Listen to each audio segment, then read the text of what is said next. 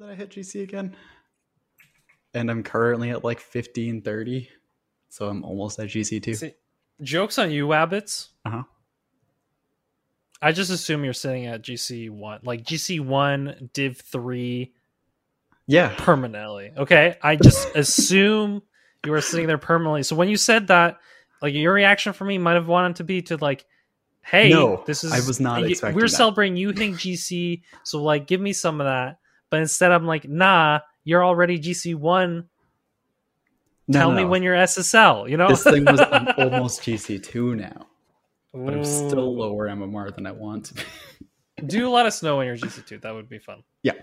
Hopefully by the end of this week. Hey, we'll interesting how that works. So yeah. So Lazero hits GC1 all of a sudden. Let me quickly. And Wabbits, who's been GC1 for like a year. GC1 for like a year. Just all of a sudden. Becomes all of a sudden. Almost hits GC2. Yep. Welcome to the ASAP Weekly Rocket League podcast, a show hosted by Lazero, the man of 1,000 rants, as well as Relentless, who has the spiciest takes, and Wabbit, the fan favorite. This show details the latest news in the Rocket League scene, esports results, and tips and tricks on how to get better at the game, while sometimes they'll just take a random topic and see where it takes them. Thank you all for listening, and enjoy. Hello and welcome back to the ASAP Weekly Rocket League podcast. I hope all of you are doing well. I'm back. I'm with Wabbits. I'm quite excited. How are you doing, Wabbits? I'm doing pretty good. I heard you're excited, but why are you excited? Tell me. I'm excited because I don't know what has happened on the past two shows. So okay, let's give the audience some context. Okay, So we released a Rob and Kyle show on I think it was on Friday or Saturday. That sounds about right. And I don't know what I said, but I said some things. I'm not sure. You said a lot of things. I'm not sure how people are going to take them. And then on top of it, just the last the esports roundup show was just wild. I really have to. I've heard many things. I need to listen to it. Yeah, I will say though, and actually, I'd like to thank one of our listeners who was saying some of the audio was a little off on that show, and it's mostly me. And I'm gonna explain it. I was not consistent with how far away I was with the mic, so that's something that I always do. So I think it was especially clear though. I think it was more clear on that show for whatever reason. I mean, mic stands a little all over the place, so hope. I'm gonna keep my mouth nice and close to the mic for this show. How about that? That's a good idea. So hopefully there won't be any problems. And as well, the esports show, our producer Hunty, isn't in charge of editing those ones. So that does make a big difference. He does a lot. He does a lot to make the mistakes at least smaller. Yes. But yeah, no, I said a lot of things, and I think Relentless has really left a mark on me. He said he wanted Spicy Lazero. Well, if he listened to the most recent Rob and Kyle show, and he listened to the to the most recent show, he got his spicy takes. So hopefully I don't get too much trouble for it. But nice. Rob and Kyle show only for patrons, by the way. Yeah. No, that one I'm a little less worried about. Although I may get some things. I did say some stuff, and it's kind of interesting that the patrons haven't called me out on anything. So maybe it was okay. They'll call you out soon. Don't worry. Yeah. We'll hear the Aussies in a couple days. Yeah. I'll need to explain myself at some point.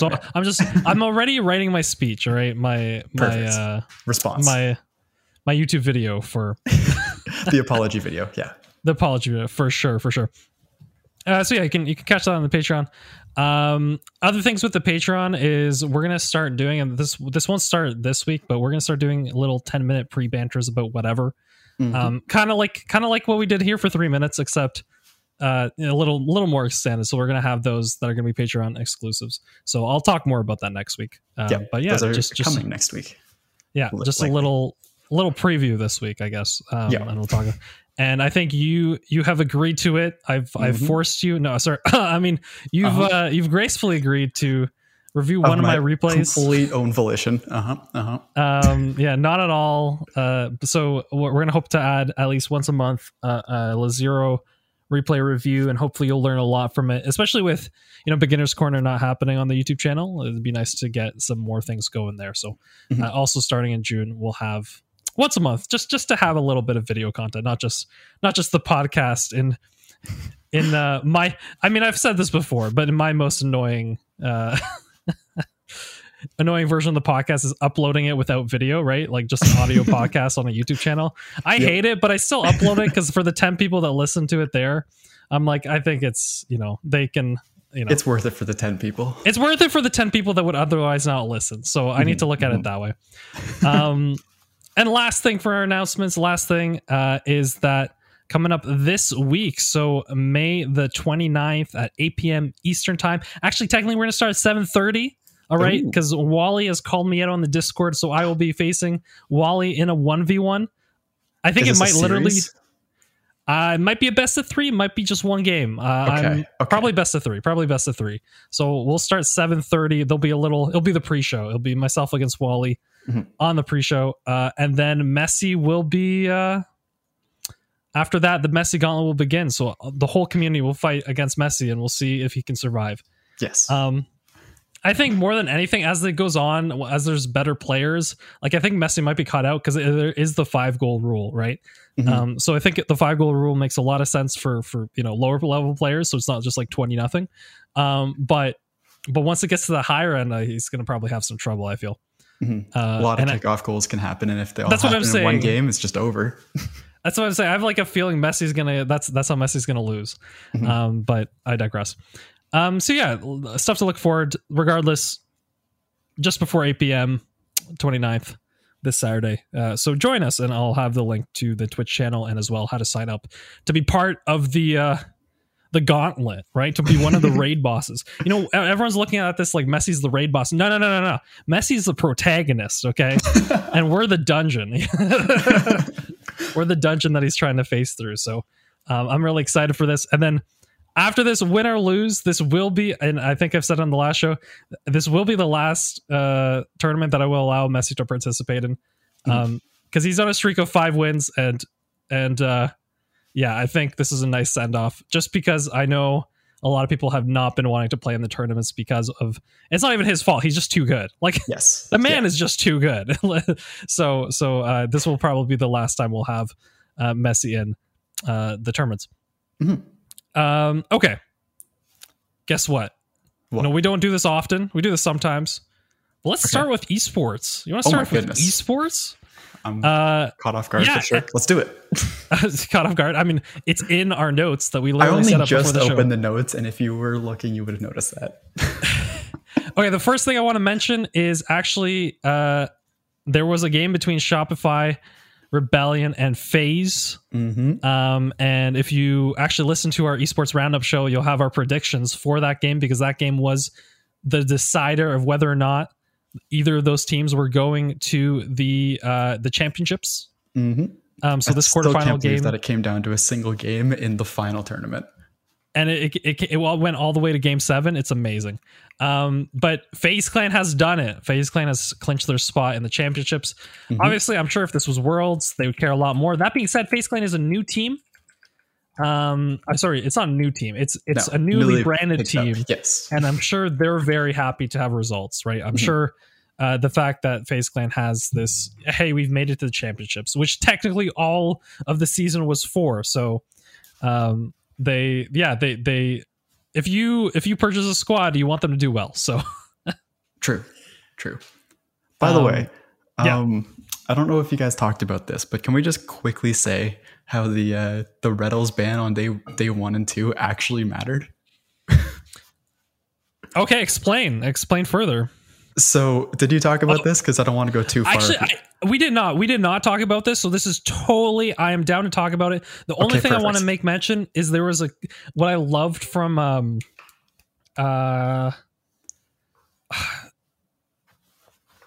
what I loved There's a space station, right? Yes. What I love from Space Station is that they had, I think it's Matthew. What's his name? What's the replacement player's name? The substitute. Sathu. They have like Sathu in a car, and he has like blurry vision because he like can't quite see like the side, and it's like it's showing that like Sathu is playing instead of Reddles. Like Space Station put out like this whole high quality video. It was great. It's amazing. If you get a chance to see it, it's a lot of fun. Kind of poking fun at the ban. Nice. But yes, let's talk about Reddles ban affecting the results. Okay, so as some people might remember from, I think it was a couple podcasts ago, we talked about that Reddles ban where he yelled at some tournament organizers and Psyonix staff being like, yo, that was really not cool what happened over a DC disconnect, stuff like things that happened. You can go back and listen to that, or that's pretty much it. I think a lot of the community's on his side, but a lot of community understand the ban because it's like, no, we can't. Even if you are correct in your anger, we can't justify the behavior because then more people are going to be like this in the future. So yeah, we can't let that go because then it sets a precedent that this is okay. So we can't do that. But we also understand why you did this. So like, don't want to set the precedent, but also it's fine. That's how we, I guess, understood it to be. But going back on this, that's the reason for the ban. The ban actually happened and we finally got the results. I do think that Sathu played well, but I'm wondering if Reddles was originally in that, was a part of the team the whole time. Would they not have had the Energy Space Station being in place 2 and 4 in Group B, with G2 coming out number 1 and FaZe coming out number 3? So Space Station did make it fairly clean. It was like version 1 was very much the lowest seed. But what ended up happening with this outcome of them being the 4th is that in first round of playoffs, they faced Rogue. And Space Station versus Rogue is a very, very big first round fight. That's like, something that, I completely agree. Like compared to Sonic's, Shopify, FaZe, actually, I guess they would face the other side of the bracket, right? So yeah. The other possible teams they'd face, like maybe if they could have gone Sonics or Shopify, I think those are much more winning matchups. I know Team Envy went 2-2 in groups, but Team Envy is a show up team. So that being said, they did not play that well this weekend. So I agree. Any of those 3 teams would have probably been better than Rogue. Let's be honest. I think any team probably would have been better than Rogue. Like, I'd even argue that Rogue, had they ended up facing G2, would have probably won, and if they faced them in the semis or the finals. I think Rogue was probably maybe not, but I think Rogue, to me at least on paper, I think Rogue is a scarier threat than G2 right now. Yeah, I would. And the G2 did extremely well. I think G2 is definitely top 2, top 3. I just think had they faced Rogue earlier, or had they faced Rogue in semis, I think Rogue would have won. But anyway, it would have made a big difference. So yeah, basically the group stage really messed things up, and this ban being in place may have had a pretty big effect on Space Station's placing. That's mostly what I wanted to say here, because like, let's look at what might have happened if it was like NRG, Space Station, G2, FaZe in that order of 1, 2, 3, 4. Space or Energy Space Station might be up for debate, but ignoring that, that means that Space Station, I think, actually ends up going against Envy, which is very funny. And then, but that's actually a good question. Like, would Space Station have won there? I think they probably would have. Envy was not looking well. I think regardless, like at this level, the reason subs should only be used in a last resort is that I think as soon as you have a new player, the dynamic of how you play changes completely. Even if they like have practicing their style, whatever, I think there's a disconnect, and then you're kind of going back, essentially I'm sure what ended up happening is Space Station practiced with Sathu like a lot, right? Because literally in order for us, well, I guess I guess as long as they didn't get fifth, they're fine. So, maybe they didn't practice as much, but I think the fact that like you have to kind of readjust to this player and then go back to that player, that could have a big effect as well. Yep. And then there's also like Red Bulls technically missed 2 days of warm up, you could say, where it's like, oh yeah, I guess it is 2 days. That's wild. Yeah, because a lot of things were very, very not normal. Yeah, let's say that. So a whole bunch of stuff that may or may not have had a big effect on what ended up happening in day 4 or the playoffs day. Let me put it this way, okay? Mm-hmm. Red Bulls essentially didn't play, then played 1 game, and then proceeds to lose 4 games. Sorry, played 1 set where they won the first game in that set, and then proceeded to lose 4 games in a row. And that was it. That was this whole tournament. Yeah, Red Bulls played a total of essentially half an hour for Rocket League for this whole tournament. You can put it into perspective that way. Yeah, and that's a very big thing in terms of like practice, warm up, who's ready, who's not, placing, seeding, all of that. Like things got very messed up, and you know, Sathy playing well, he may or may not have played well. I actually didn't watch too many games, but regardless, just because they did then swap Red Bulls back in on that final day, that's very hard. Very not easy to play with. So that's it. And it's interesting in terms of how that ban actually mattered. You know, may or may not have mattered, but I'm going to say mattered. Oh, for sure. Okay. Mm-hmm. Let's continue on here for a second. NA, after this result, I think it's kind of weird. I don't think this always happens, but I feel like the top 6 in NA are the top 6 teams that made it through. Like, I think it's very well deserved. Mm-hmm. I think G2 has definitely solidified itself with this result as one of those teams that's kind of back in it a little bit, especially with a sub, right? Yep. Well, not really a sub anymore. They have their main player now. I feel. I don't think they're going to be switching anytime soon because it looks like what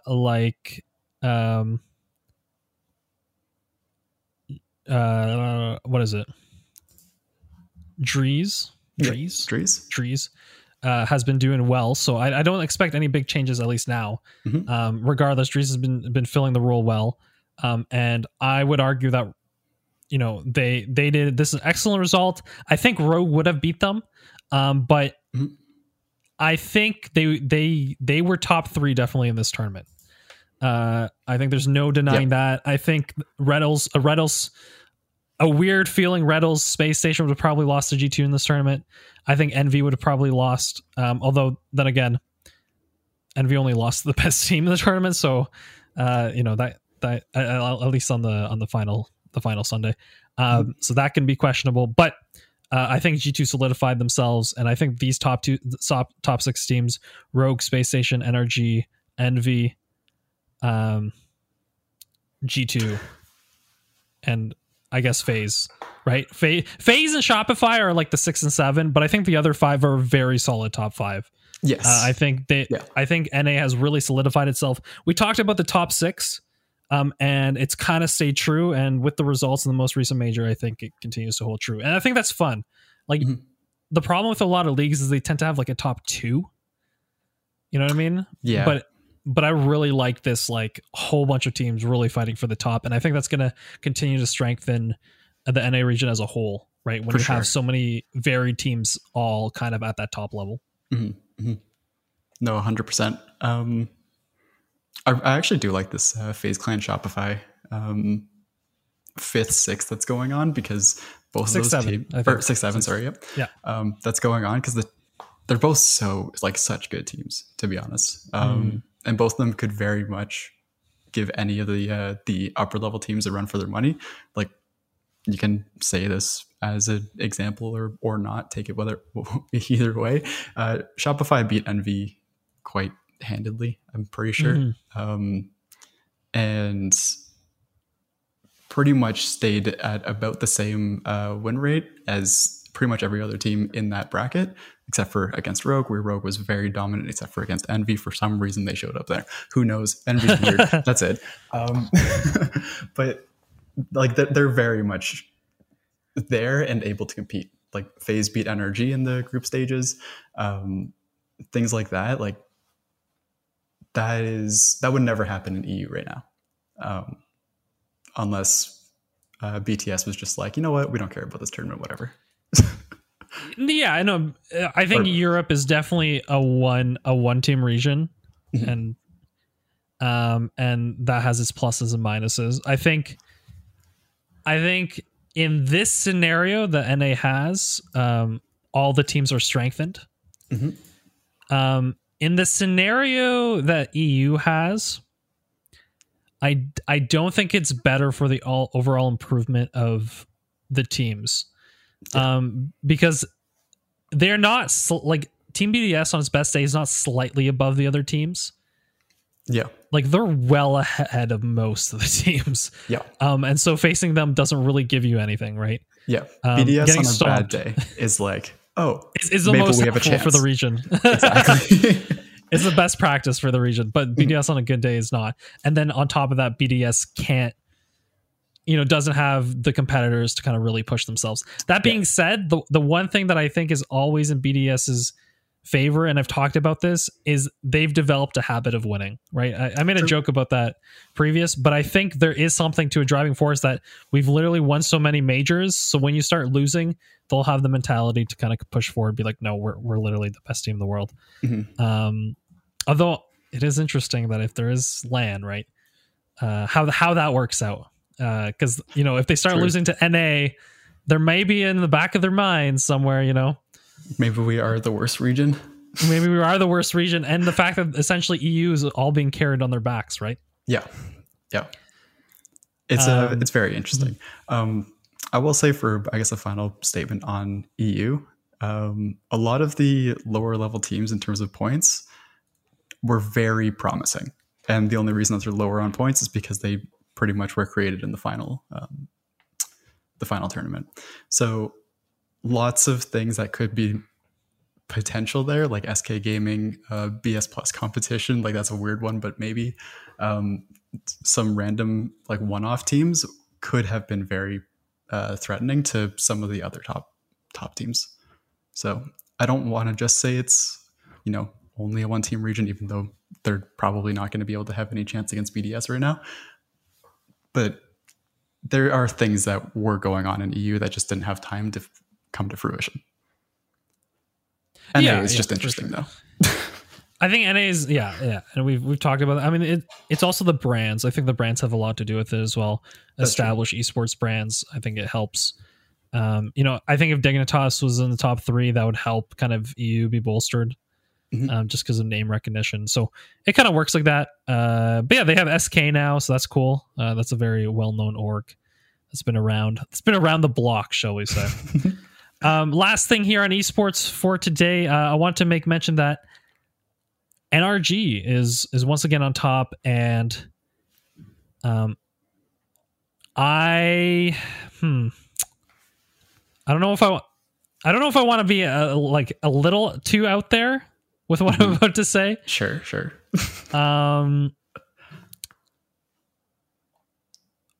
But I think NRG feels like the best team in NA right now.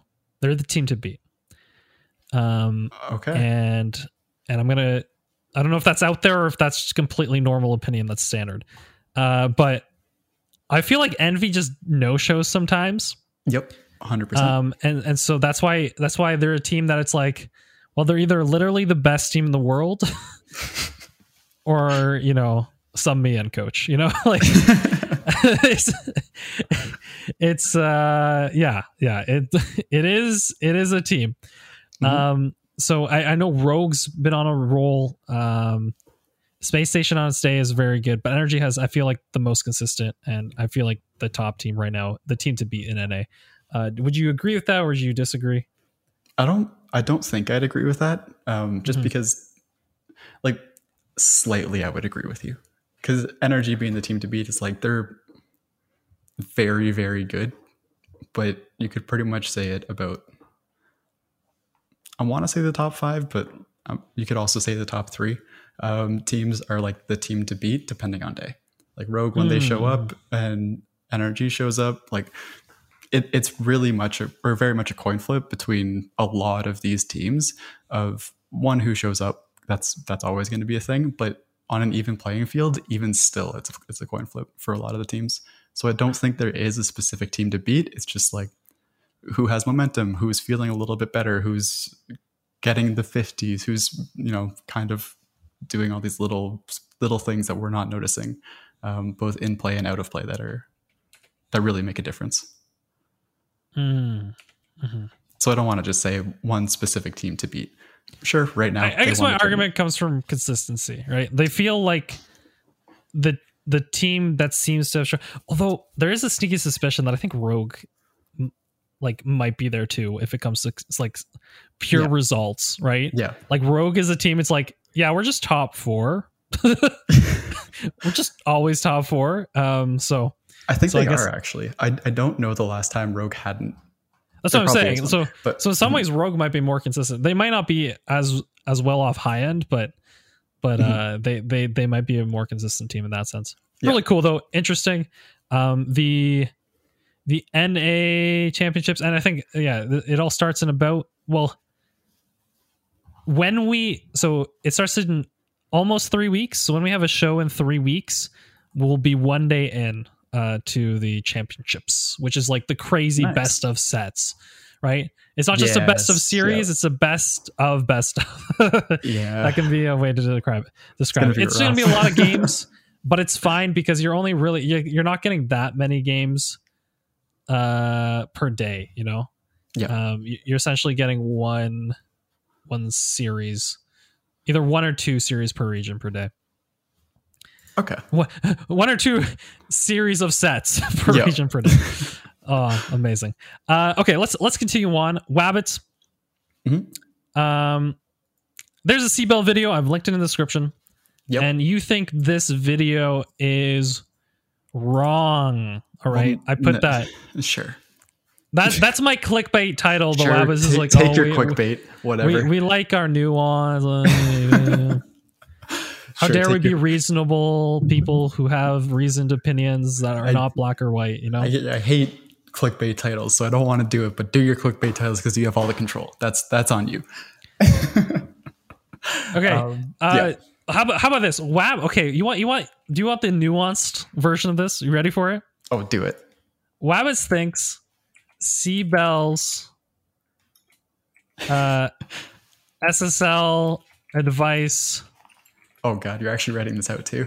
Doesn't work for lower level or most players. Is that more fair to your? Yeah, and actually on that, then I would say that CBEL is wrong in trying to apply this to the Diamonds versus Champs. I think especially because his video was gave it to Diamonds, mid Diamonds, and they're like, yeah, mid Diamonds just air dribble to the wall. Anyway, you get into it. Get into it here, Rabbits. Okay, so he went over a couple things in this video of being like, oh, this is what I noticed watching X number of hours of SSLs play that they're always doing. That I really never see anywhere else. That was more or less the premise. Let me have this. I think the video is worth watching. I think it's 100%. 100%. I actually think it's a very good video. And it's a lot of things that should be worked towards for a lot of levels. Like pretty much diamond up. I think you could work towards this if you're actively practicing these types of things. But the way that he came off in a lot of the points that he made in the video were that, oh, just do this. It's super easy. This is things that a lot of people can already do. So why aren't we doing this? And that's my biggest issue, or that's my real issue with this.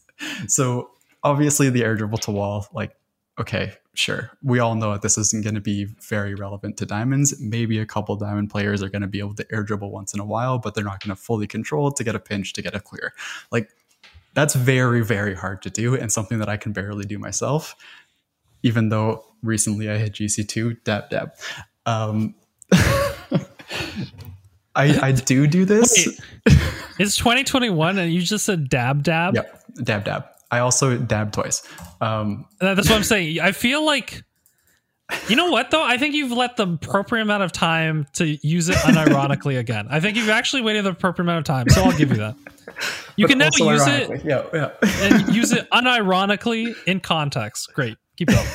It's unironic because it's the ironic use that's going back to the unironic use. It's a lot of levels in terms of no. The point is, it's like if you were using it ironically, well, it would have to still have been a popular thing that happens. But because it's no longer a popular thing that happens, you can use it however much you want. It's the third reversal of counterculture. There we go. Let me just write that one down. So while you're actually writing it, air dribble to wall, we all know that that's not going to be a thing. Air dribble to wall alone is very hard. I worked on this when I was in C2 and I wasn't able to do it until very, very recently when in a defensive position. Air dribble to wall into pinch is something that I'm actively working on and can only barely implement in my own play. So that one, pretty much you're not looking at until you're in like at least champ. And okay, I'm gonna provide a counter, or just maybe a nuance. I'm not gonna count it. Sure. Say it's a caveat. Shall we say this? I think the general idea that you don't always have to air dribble towards the opponent's net. True. That this implies air dribbling towards wall. I think it's actually a good thing to think about, especially as you start getting into higher ranks. Yes. Because let me be honest. Mr. Me who air dribbles all the time. Of course. I usually air dribble directly at the net because, I'm totally going to be able to perfectly time the defender and keep immaculate control to slightly change the direction in such a perfect way that the defender slightly misses the shot and then it goes in, right? Mm-hmm. No, the point is, I think if anything, if you want to take away anything, it's the idea that hitting it up towards the wall and even air dribbling a little bit, or even like hitting it up for yourself on the wall and then driving towards and hitting it again, right? Mm-hmm. Is a good idea because of the fact that if you're always going towards the net, you become really predictable for defenders. And that's when you see a lot of people get dunked on and either at least indirectly a goal or literally directly to a goal. Yep. So I think thinking about, especially when you're in the defensive end, thinking about, hey, let me hit it towards the side here instead of always hitting it forwards. I think that's something that we can definitely implement. Yes, for sure. Like that is a very good thing. And if you really want to get fancy with it, you can also start air dribbling towards the opponent's net, but then go higher, go into the back wall and pinch it down. And then that's a really good pass that's probably baited at least one opponent. Like there's a lot of things that can be used here just from the intent of what this is doing, where it's like, don't air dribble to the opponent's net because it's kind of useless. The air dribble is to keep possession on the play, get a 50, get a pinch, do something, try and get a pass. Like that's what your air dribble should be, and that's what SSLs are doing, which is the point of this thing.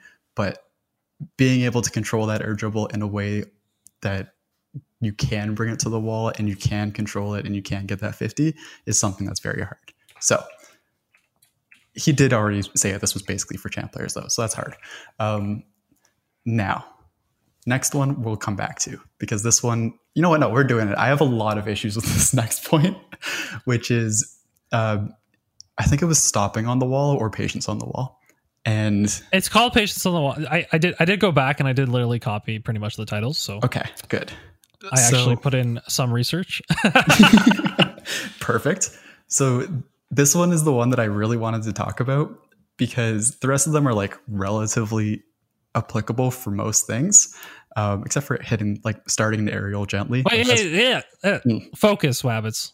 We're on the second point. No, we're skipping ahead. The rest of them are okay, except for starting aerials gently. It's very hard to hit the ball with the front of your wheels. That's not actually your wheels, but the inside part of the tip of your car. That is very hard to do. I know it's a lot of aerial car control. You don't do it. Don't pretend you do it, Lazero. No. Okay. The point was not okay. The point of that was to not. I think a lot of people do air dribbles, but what ends up happening is because they're going at too fast of a speed, they're essentially just hitting the ball and then maybe getting another touch on it, but they don't really have any control over the direction of the ball. Mm-hmm. So as you get very comfortable with aerials, you learn to start slow and then speed up a lot of the time because you have more ability. And I'm not talking about, so that's why I think that point's fine, because I think it's fine. But yeah, That's what I think he was trying to get. But you're saying that he wanted you to specifically do the like slow touch. Well, that's what he brought up. He was like, oh, while you're in the air, you can slow yourself down, get the specific touch so you can get another touch. Like, he very much took point of that specific mechanic, which I actually am happy that he did, because it's showing specifically what you need to do and where you need to hit the ball in your card to get that type of touch, rather than just saying, oh, get a light touch. He actually said, hit the ball in the specific spot with no flip in this area. Like, it was really good. It was really good. But it's not something that most players, probably below champ, can do. No, well, I'd even add, I think the reason it works is because a lot of people who do spinnies when they're doing air dribbles will naturally do it, or naturally do something that's closer to it, where you start slower because of the fact that you're spinning into the ball. Mm-hmm. Like, it's a weird thing that happens, but essentially if you practice enough, like your pop up with a spin, I think you'll naturally actually not propel yourself forward. Anyway, at least that's my experience. So you can actually, just the fact that you have that air control to spin around while you're air dribbling means you'll do this naturally. So that's why. Mm-hmm. Anyway, still literally like something. I mean, once again, you can practice any mechanic you want, but something you don't even need to like champ do. Exactly. And that's why, like, I'm not really too mad about this one, because it's like, oh, wait until whatever to really start implementing this. But I don't know, it was kind of clickbaity, like, use this or this is stuff that everyone should be doing. That's a lot of aerial car control and ball car control to like be able to do that. Like, I can't do that. I just hit the ball. You know what's funny though? Okay. Before you get on to your main point in the rant, okay? Mm-hmm. I do think what the video shows, at least the fact that SSLs do this a lot, is I'm sure we've talked to death, especially with Relentless on the show, about like playmaking versus mechanics. Yep. And I think what it shows is that there's definitely a level when you get to the top 1% of the game, where in order to continue being such a strategical or kind of outthinking type player, you must have the mechanics to execute more things, or else you are too limited in your options. Yeah. If every one of your touches is a bang to the other side of the net, they're just going to play wide and take control and then go for demos. Like, you will lose that. So, and also you are no longer like players who like, and Cruncho just hit the ball, right? But Cruncho doesn't realize this, and I think his Cruncho's naturally an intuitive player, which is totally fine. But Cruncho, if you see Cruncho play, he does a lot more small touches than I think he even realizes, even though he's going full speed. Like, he makes a lot more intermittent or small decisions than I think he thinks he does. Yeah. And that's just because he always plays at that speed. But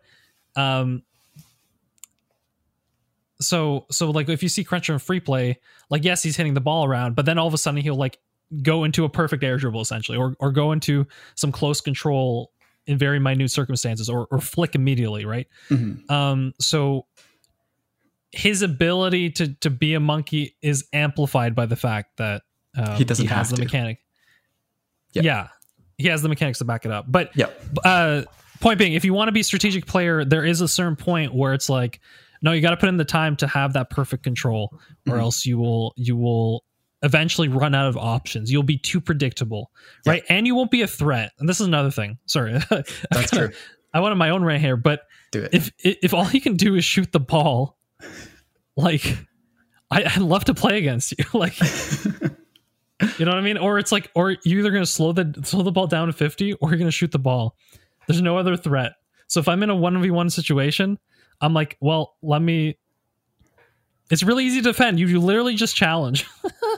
Yeah. Because you'll probably, if you do slow down and do a slow 50 on the ground, well, I've just challenged regardless, and I've given my teammates enough time opportunity. To get back. Exactly. Mm-hmm. And so there's no threat of a flick, so there's no reason for me to ever turn around in the situation. Yeah. Right? There's no threat of you all of a sudden going into an air dribble, right? Where I have to defend slightly differently. Mm-hmm. It's like, no, I'm literally just going to challenge you every time, right? Yeah. Anyway. But that's something that comes up like later on. You can get very, very high by just hitting the ball into the net with a little bit of power. Like, that gets you very, very far in this game. And I feel like your rotations are proper. But at some point, Lazero is very much right. Your mechanics will force you down, even if you're in the right spot. If you're in the right spot and you can't get to the ball fast enough because your mechanics aren't good enough, then you're just gonna be in the wrong spot. If you can't hit it hard enough, then you're gonna be in the wrong spot. If you can't use space, yep, like you're given a league of space and you don't know what to do with it. Mm-hmm. You're just in the wrong spot. It doesn't matter because your mechanics aren't at the level. But if your mechanics do come up to that level of the rotation, or your rotations come back up to the level of your mechanics in the other side, like that makes a very big difference, a very, very big difference in terms of the top 1% versus the top 0.1%. And that's pretty much all that's actually relevant. It's in that difference of like GC or Champ 3 to like GC2 to SSL to whatever. Those are very, very, very hard to beat. Side note, okay, so my biggest issue is that. Okay, patience on the wall. No, not yet. My biggest issue with the CBEL video is this patience on the wall. Second biggest issue is that he put Diamond 2s against Champ 2s. That's such a big skill level difference that it's not even fair. The fact that the Diamond 2s almost like had a game even is genuinely amazing. And probably on the Champ 2s, not on the 7s. Oh, 100%. No, the Champ 2s were chilling, dude. Yeah. Like they're messing around. Yeah. I just don't think that was fair. Maybe Diamond 3's Champ 2s, that might have a chance. But if it's like people who are just genuine, like really set in Diamond 2, that's such a big difference. Like, not fair. Okay. Finally getting to the point of this, where we need to be. Patience on the wall. The whole point that he brought up here was SSLs will stop on the wall, take control of the ball if it's coming towards them. They'll know how to play the ball coming at them while they're on the wall. And that's a very, very important thing to know. If you can't like catch the ball and start dribbling it on the wall into maybe an air dribble, or get a light pop on the ball off of the wall to go into like a quick flip to beat somebody or do anything like that, then your wall control is just not there at the level of pretty much GC1. You might be able to get away with it in like Champ 3 and below, but you'll start getting punished in Champ 3, and really they'll just take advantage of you in GC and above. So if you don't have this mechanic, then you're just not going to be able to play the game.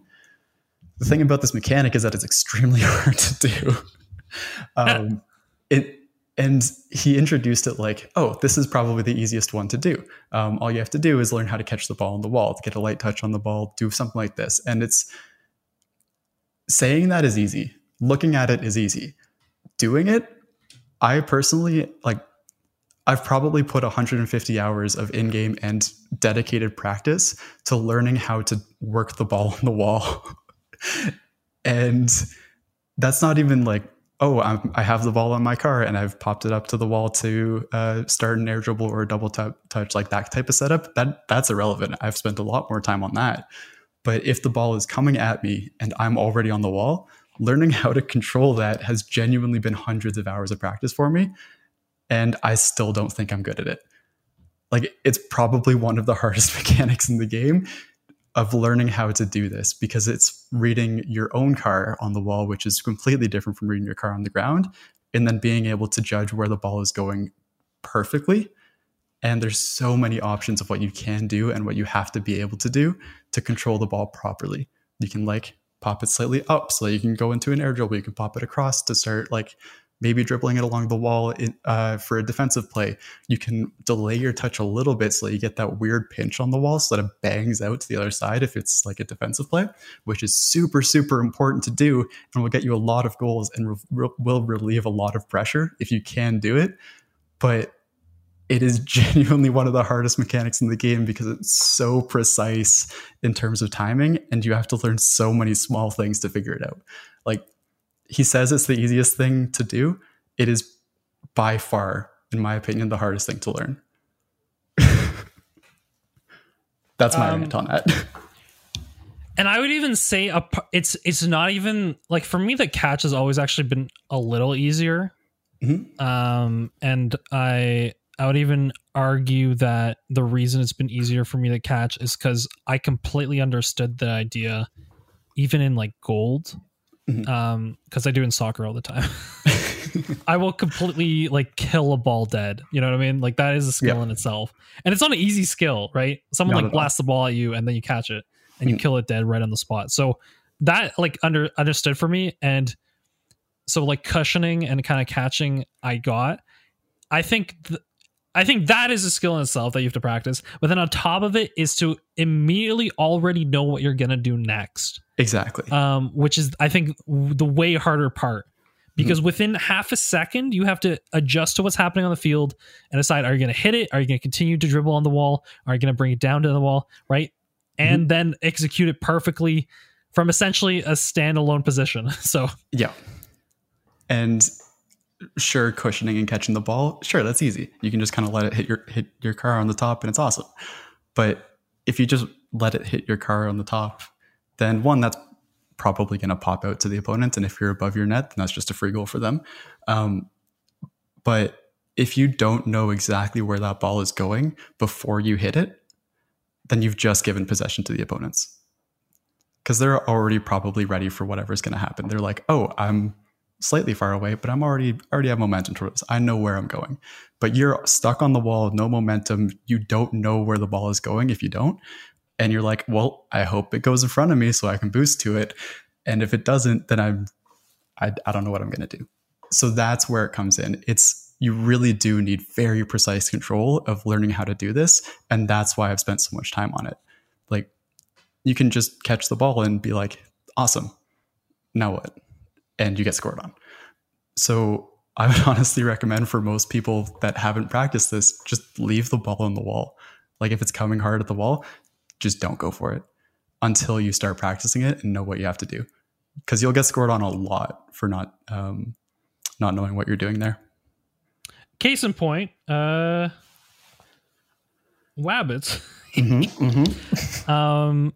In our games today, that was a catch. It wasn't even on the wall. That was a ground catch. I've really messed it up. It messed up a ground catch.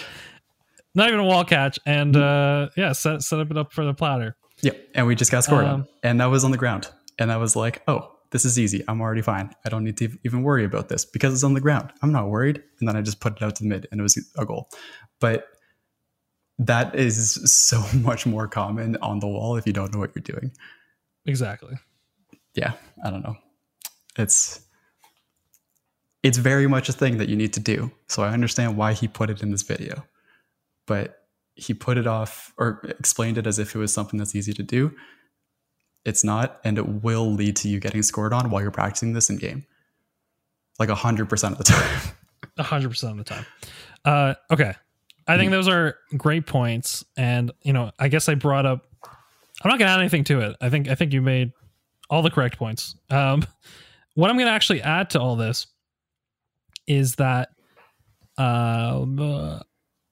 guess what? Speaking of us playing today, we played some games. Our Week in Rocket League, we played some games. And I'm going to make mention of this because I think in Our Week in Rocket League is to show our journey in some ways, right? So I literally, I hit GC last week. Last week we were celebrating me hitting GC. This week I'm back C3 Div 1. Okay. So that's where I'm currently at. And I played with Wabbits, and Wabbits was congratulating me, saying I was carrying him, which I very much appreciate. And I was telling him, like, this is the best I've played all week, pretty much. And I think it's because when I went back down, all the skills that I learned to be able to play at the GC level, not at all transferable, or at least, no, I felt like I was playing way better the past week, but you have to really readjust when you're kind of back down in C3, C2 level gameplay. So, Wabbits, I know you have some thoughts on this, and specifically you want to. I think we were having discussion earlier today where we were saying, even maybe like a top GC3, shall we say, right? I don't want to quite go SSL because I think in SSL there might be a point where they are significantly higher level, but even like a top GC3. I don't think would still have a hard time adjusting to that rank. That was essentially your argument. Yeah. So my argument here is that one, mechanics makes such a big difference with this. Like, I think a mechanical player can probably go down easier and play down easier if they're a like hyper mechanical player. But that's just because they're straight up better and they're not getting punished for their high level mechanics and all of that. But even still, I think playing down is very, very, very hard to do if you're within a specific rank. And that specific rank is relative to what your highest and what your average is. Like if your average rank is like, let's say for me, let's say I was like before the month before, I finally made it back up to GC and finally hit GC2. I'm still so happy about that. But looking at that, like me playing in the low C3s was like, yeah, champ 3s was the perfect rank for me to be stuck because my mechanics aren't good enough to force a win. But my rotations aren't necessarily useful, I guess, in that rank because nobody else is playing to the level that I'm expecting them to be playing at. So me hitting the ball to mid for an empty net is like, oh wait, no, my teammates are both rotating back. So nobody's ready to turn because they're both not comfortable being low boost, or they're not, like maybe they double committed or something. Like something wrong happened, and then my pass out to mid for an empty net either is too hard for that because I'm expecting the rotations to be a bit quicker and someone to be there, and now that is completely useless and I've just put the ball across. So that higher level rotation and that expectation of skill, I guess, is essentially useless, and you're actually just forcing yourself to be in a bad spot. And with this, I think that is relevant for every single rank.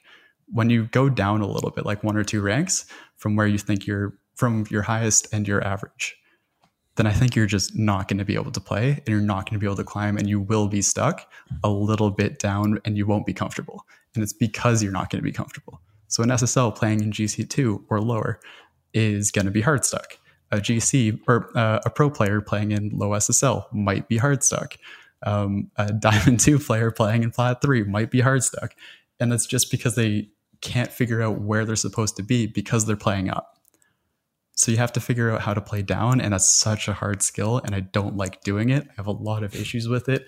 I'm not good at it. I'm not going to tell you how to do it because I don't know. You just have to figure out what to do and get lucky. And I mean, we've talked about this before, and I think this is our biggest frustration, is that it then develops bad habits, essentially. Yeah, like habits that you have to then get rid of when you go back up. Mm-hmm. But if someone is good enough, and I think especially mechanically, when we were talking about, that is something that will that you should be able to get out of. But I mean, even to take the example of when I went to DreamHack, if you remember, mm-hmm. I think I was what's the word?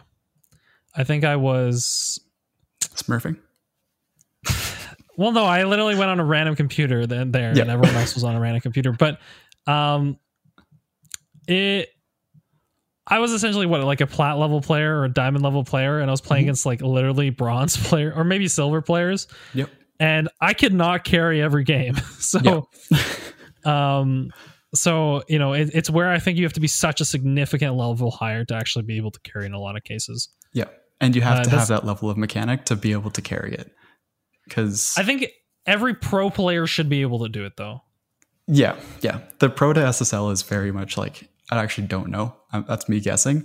I think it's probably like somewhat relevant, but if it's a not mechanical pro player that's like very good at reading the play and knows what's going on, maybe they might have a bit of issues with actually grinding through the SSLs.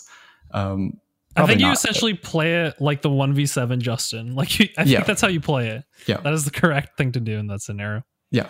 And that is so hard for so many people to do because they're just not at that mechanical level to be able to like, oh, if I have control of the ball, I know what I'm doing. I'm just better than every single other person on this field, so I can just beat them. For sure. Yeah. No, it's hard. It's hard. Mm-hmm. I think we'll probably end it here. I think we've made our point. I don't want to go too far into that because that's a specific topic we've touched to death on when it comes to lower, higher ranks.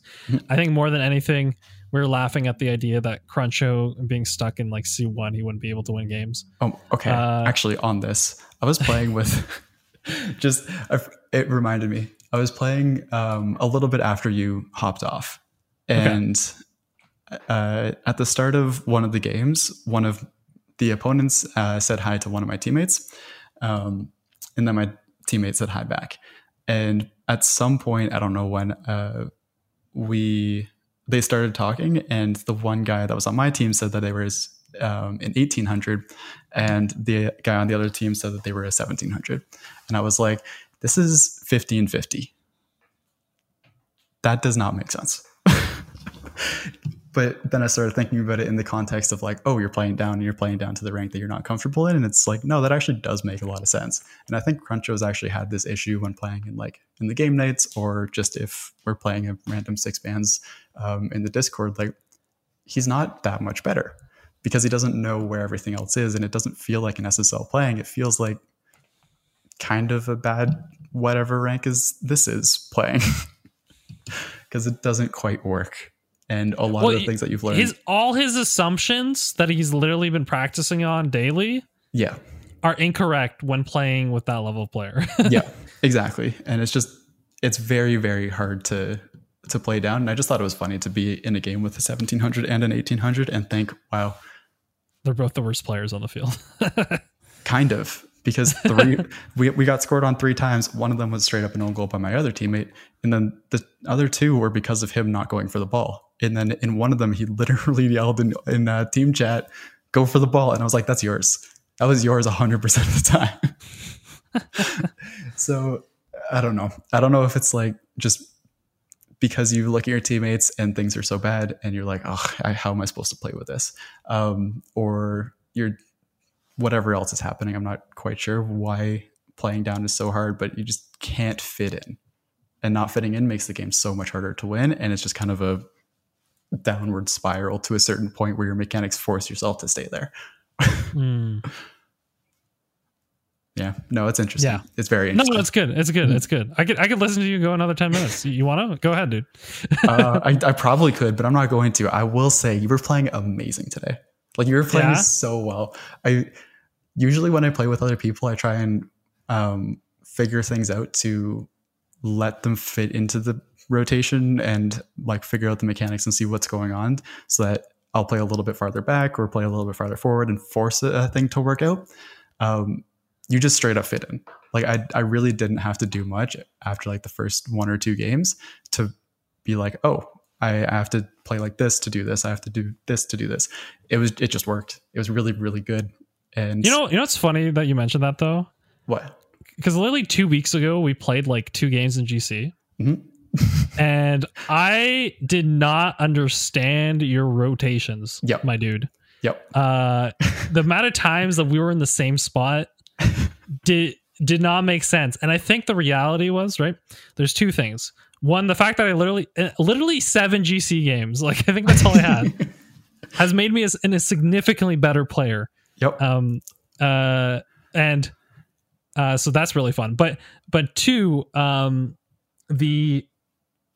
I felt like back then I was trying to adjust to you. Mm-hmm. I was trying to be the one to adjust to you, and that's a false premise for 2 reasons. One, who am I who don't usually play in GC trying to adjust to a GC? And 2, I think you should be reading the pace of the play instead of trying to adjust for your teammates as much, if that makes sense. Yeah. Because I think it's easier if there's one person adjusting, right? Then it's easier for that one person to adjust if the 2 teammates are being consistent in how they're moving. Mm-hmm. But if you have 3 people trying to all adjust to each other, that's when you're playing the worst. Yeah. Yeah. Yeah. 100%. I also think that if you're playing up,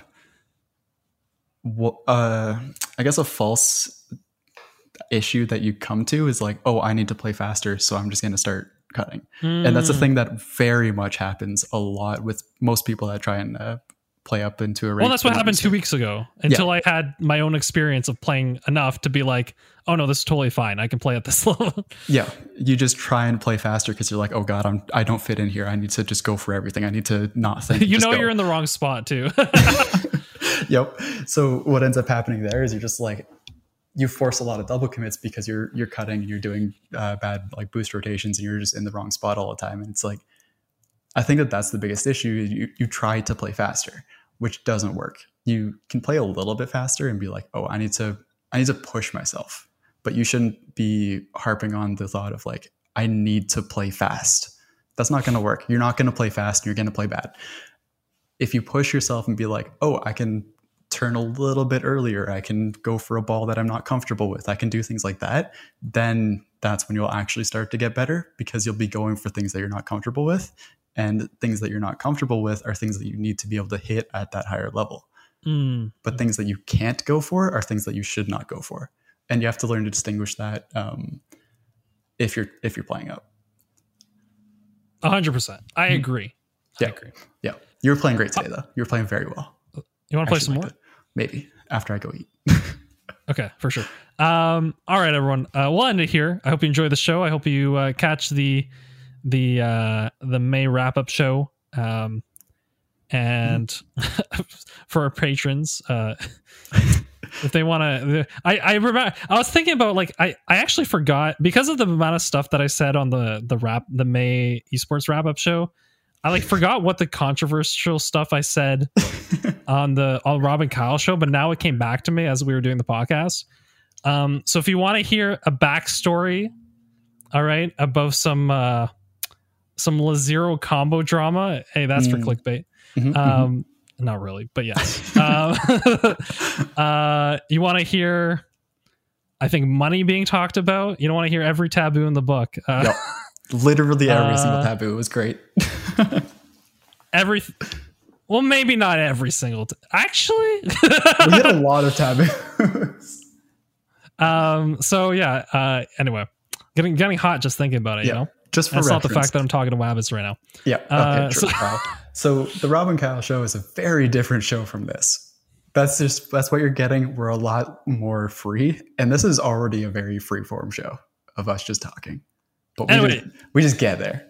We'll promote the Patreon next week so that people subscribe on the new month, so they're not double paid. So true. So I would say wait till June 1st, and we'll promote like crazy. Sounds good. But for our patrons who are supporting us, who have been supporting us so much, helps out the show, helps pay for any additional costs, as well as pay our editor as well. So thank you so much to all our patrons who support us, whether it's the $3 ad-free tier or whether it's the $5 Rob and Kyle tier. But then special thanks to the roll call patrons of Cursor, JWise, Paint, Raz, Psych Mopko, Tim Chubarker, and Vance. All of you are awesome. Thank you so much for continuing to support us. And we're hoping to really, as the summer kind of rolls in, we'll add some new things. And yeah, try to make some things happen. So it's exciting time. Yeah, very exciting. Things will be happening. Wait for if you happen to listen to this day of and you're like, oh, I want that Rob and Kyle show. It's up for a bit. You're good. You can wait until the 1st. You don't have to double charge. You can wait a week. Yeah, you don't have to double charge yourself for sure. Wait 1 week and then maybe look at the Patreon. Your homework, should you choose to accept it, all right, is to go for a walk, and then go for like a 10-minute walk, okay? Okay. Then lie down. Stare at the sky and just lie there. No headphones. Nothing. Try and find a hill. Hills are super It can be a comfortable. hill. It can be underneath a tree if there's sun. It can be wherever you want. Okay, maybe not on the road. But anywhere that's safe and you can relax. In the grass if possible. Go look at some grass. And we'll see you all next week. Bye. Bye.